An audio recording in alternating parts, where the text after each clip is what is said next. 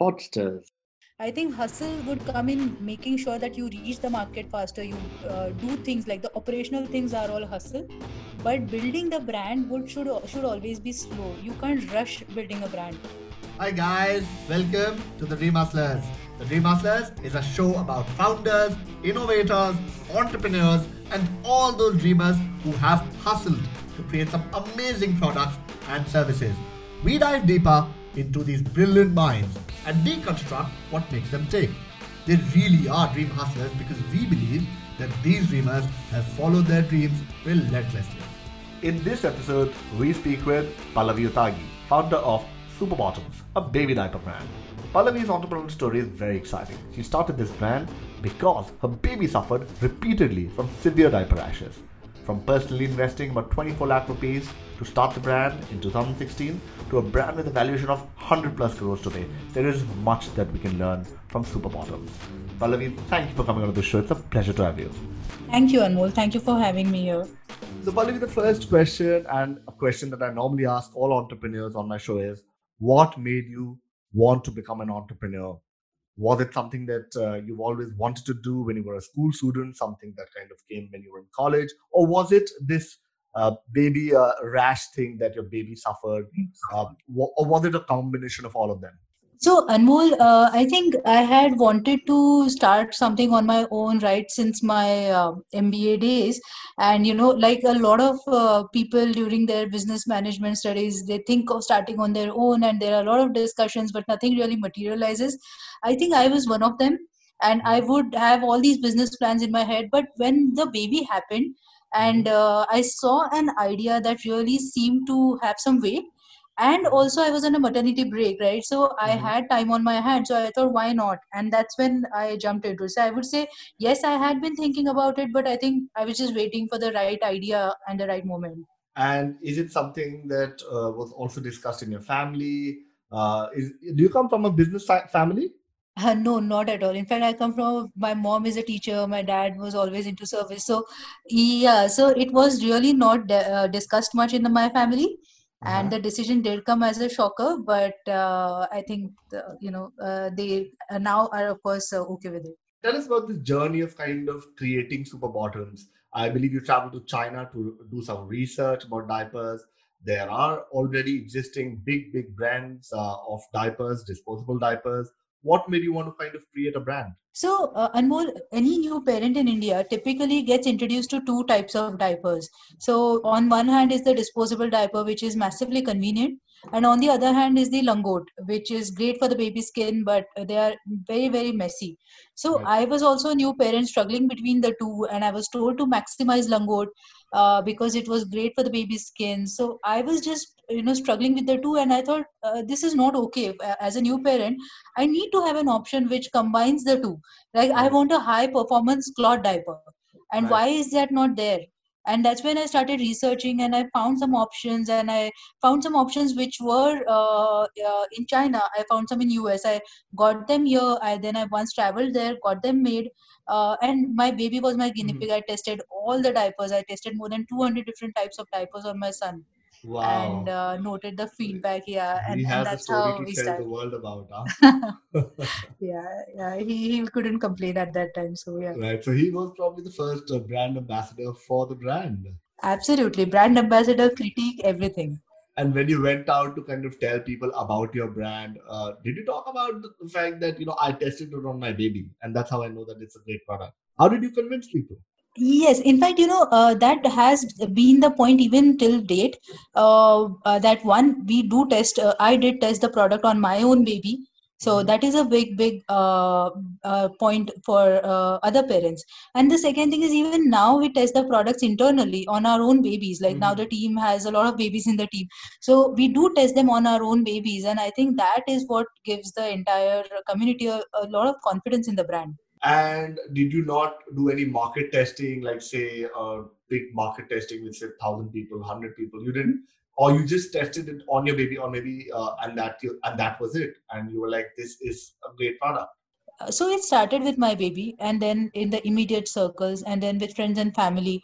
And then if I would come across a particular baby who was very heavy wetter, I would ping them and say, hey, listen, I just need you to test out something, would you be okay? And of course we had safety certificates, and also the parents would be okay trying them out and then give me feedback. So that's how we actually began. It was pretty humble a beginning, to be very honest. But yeah, that's it was more hands-on testing. Wow, that's interesting. And what did you learn in China? So in China, it was primarily to see what are the different materials, fabrics, the manufacturing process, because it's a product which was very, very new, and there were no makers in India for it. So there, I primarily went to learn how to make this product, because there were while the product seems simple, it's a diaper made of cloth, right, at the end of the day. But there are a lot of technicalities in terms of the shape, the cut, the way you stitch, the fabrics you use. So I think in China I got to learn a lot in terms of the entire technicality of the product. Right. And what do you think of Indian sort of manufacturing prowess for a diaper brand? And were you like skeptical about it? And how did you go about it? So, interestingly, while I was looking for suppliers and I reached out to some Indian suppliers, I faced a lot of resistance because, one, I was a very, very small business for them, and they would not really be in the mood to entertain, talk to the brand, and plus the product was very new for them. So, I faced a lot of resistance, in fact, to get work done in India. Chinese manufacturers, on the other hand, are open to taking smaller orders, and they knew the product. So initially I did rely on them to get my products done. As we grew and the volumes were big enough to work with the Indian manufacturers, we moved into India for Right. manufacturing. And how have you managed to achieve the scale that you have right now? You have an interesting concept. Did you kind of engage? You engaged a lot of moms. You have a big Facebook group as well. How did you kind of get to scale? Was it just word of mouth, or was it more than that? So, to start with, Anmol, we were always bootstrapped for at least the first 2 years. So, it Mhm. was all word of mouth. We would reach out to 100 moms and they would tell other 100 mothers. And that's the beauty of the parenting community, I feel. Mhm. If a few parents like your product, you can rest assured that they are going to tell 1,000 other parents. Right. And it also works the other way around. If they don't like it, then it doesn't work.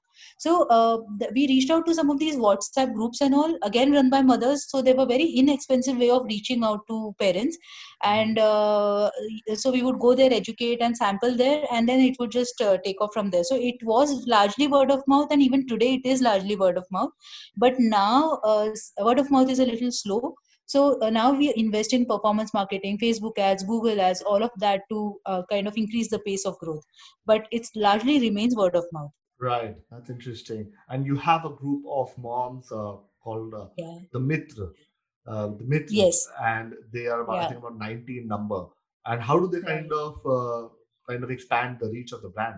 So when we were actually when we launched Superbottoms, we got a lot of parents asking us saying, "Hey, listen, I keep talking about your product and I love it and I keep endorsing it. Is there some way I can actually earn while I do that? Because I'm giving you a lot of business." And we said, "Why not? It's quite a interesting idea because these mothers are amazing. They are well qualified. So these 90 mothers, we have doctors, we have pediatricians, we have writers, we have software engineers, all sort of women who are Mhm. our customers and they love the brand. So Mhm. they go out, they talk about the brand, they earn a little commission out of it. But more than that, they are like our educators on ground. They even do home demonstrations. Sometimes they even run local exhibitions. Mhm. So these mothers reach out to more mothers in small, small pockets in the country. So we typically manage to reach at a very superficial level. But these women are right there in the local WhatsApp groups and WhatsApp Mhm. communities. And I think that's the entire strength that we have as a brand, that we are there in the local small WhatsApp groups as well. And there are 3 crore babies born in India every year. And I think Right, that segment still has about only 10% using disposable diapers. How do you target this right. 90% who've already been using cotton, that they should use a better cotton diaper? What happens, yeah, so we keep on saying that we disposable diapers are really not our competition. Our competition is those langot, which are just there, and the parent keeps on changing them with every pee. And Mhm. not just the langot, she has to change the bed, the mattress, the everything. There's a mess. So when they use a super bottoms, you kind of replace using 6 to 7 langots in that span Mm-hmm. with a cloth diaper. So you completely go mess free, and your baby sleeps well. If they are dry feel, so they don't wake up. So it's all the benefits of disposable minus all the negatives of it. So that's Right, how, and that is a strong story that right. we managed to convince parents with. Right, and you have disposable diaper biggies like Pampers and Huggies, so massive Right. marketing budgets, and I'm not afraid to use them. How do you counter that, and how have you been countering that apart from Google Ads and word of mouth? How do you counter such massive spends? So Anmol, Pampers, Huggies, they are big, of course, as you said, and they have huge spends. But despite that, the penetration is less than 10%. So Mm-hmm. that says a lot. Every parent knows about Pampers, but why are they not using them as much as they should be using them technically? So there is a lot of baggage. There are known rash cases that they have. There is the sustainability angle to it. So they while they are very convenient, they come with a lot of baggage. So parents are anyway actively, like I was, there are a lot of parents actively looking for an alternative. So so we in our head there are two types of parents: one who is happy with disposable diapers, and one who is dissatisfied but using because she doesn't have any choice. So that is the parent we talk to, and we tell them that here's a diaper which gives you the convenience of a disposable diaper but the comfort of a cloth. So why not go for these? And that works. And were there any ideas and research in the beginning which did not Mhm. bring out the result that you had thought it would? How much of research did you do? How much of testing did you do? How much of Right. prototyping did you do? Anmol, there's so many ideas that did not work. It we had like 200 different samples, as I said, of Mhm. which we managed to say that okay, about 15 work. The reason is that we wanted a certain level of performance. We wanted a certain kind of fit, and we wanted a certain way the diaper would kind of be easy to wash or not. So all of that.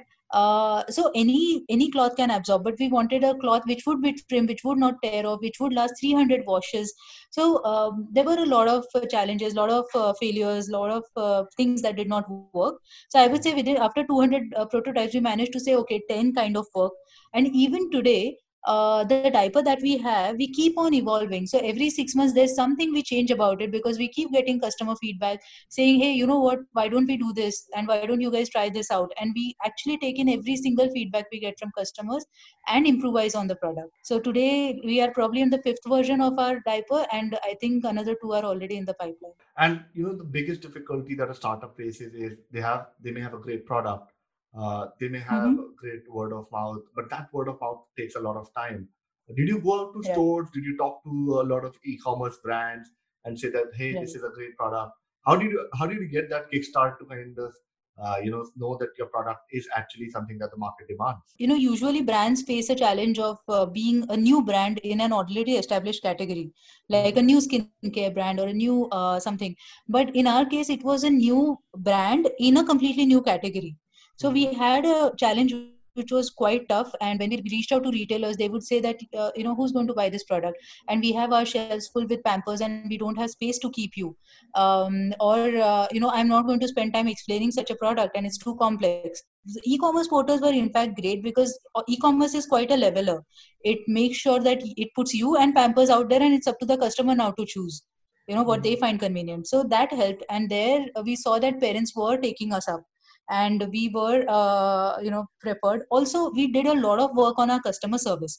So in the initial days, I used to personally handle about 100 WhatsApp chats in a day, just No. answering customer queries and telling them that how to use the product and doing video calls and all of that. Today we have a team of about 18 people doing that. But Wow. I think having there helped. And an interesting story now, retailers, we don't have a retail team now. We initially had and it failed, but now we don't have any retail team, and we are present in about 70 stores in India working fully on advance, which I think Right. no other brand has possibly managed to do. So Wow. I That's think, interesting. yeah, so that I think it was a struggle initially, but I think since the product was good, it finally worked. Do you ever feel that this struggle was worth it, and you're like, I actually did what I wanted to do in spite of a lot of naysayers being there? Do you always do you get to kind of meet some of those naysayers when you started your brand? who told you that this is not something that you can do, this is not something that will work out? How do you kind of confront that? Of course, there are naysayers, and there were a lot of them, in fact. And I think we just have to politely say that, okay, I hear you, but I will still do this. And Mm-hmm. that's what I kept doing. And that's about it. Of course, it does make you doubt sometimes that, oh, okay, maybe that person is right. After all, that person is mature, someone who understands business and all. Mm-hmm. But somewhere the conviction that it may just work, internal self confidence is what has to come through at the end of the day. And I come to the topic of mental wellness over here now, because you are dealing with Mhm. a lot of moms here, and a lot of Right. moms, go through this postpartum depression, post pregnancy. Uh, Right. so how do you how does the community sort of manage those sort of issues?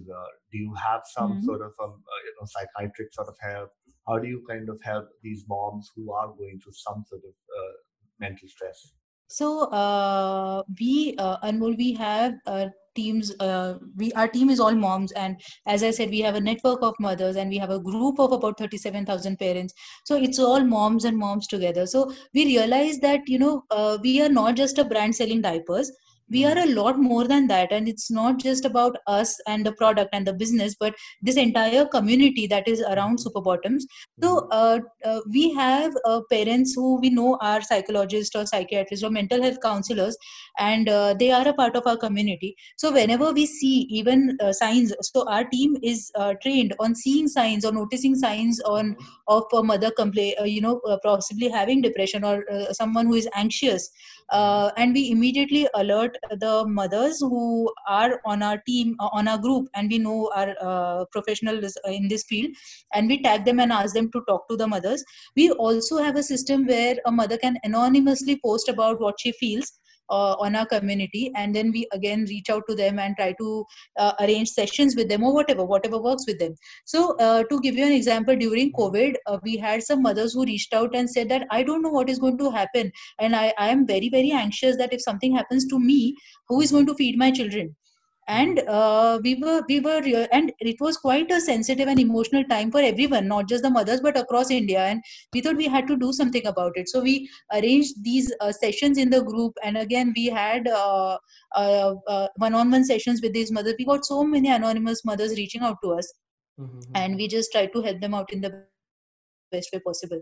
So we keep doing these, Right. and I think that's a topic very close to my heart, so I think we will continue working on this a lot. Right.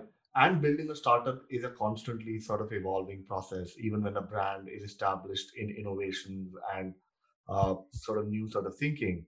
How do you evolve your process of making eco-friendly diapers and at the same time making sure it's of good quality and matching, say, a diaper produced by, say, a Huggies?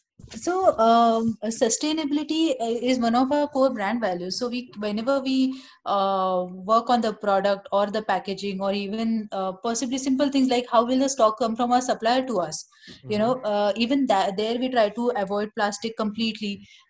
So I think sustainability is just ingrained into the team. Even the team that we have, the Mm-hmm. entire team is very personal in their, even in their personal lives. They always try and have a sustainable lifestyle.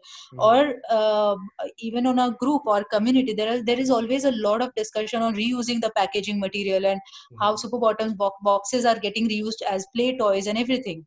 Mm-hmm. So I think overall, because the brand is about eco-friendliness, and also it started because I was really unhappy with the amount of plastic that was generated. I Mm-hmm. think sustainability is right at the core of super bottoms, in Right. terms of reducing plastic and everything. That brings me to leadership. You said you love reading. You've been talking about Sage Gordon in some of your columns. Like how do you define good leadership? And is there a leader that you admire a lot? So I would define a good leadership by someone who leads by example. I think that is the best way to lead. While it may sound very bookish, but I think Mm-hmm. I've personally seen it and experienced it. That Mm-hmm. where what I do and what I say, and the actions should always match the words. So if I expect someone else to do something, I should be doing it as well. So I had this senior. I had a boss who always used to say that, Pallavi, I'll never delegate something I cannot do myself. So that has really stuck with me. So I make sure that whatever I'm trying to ask out of my team, I am able to do myself as well.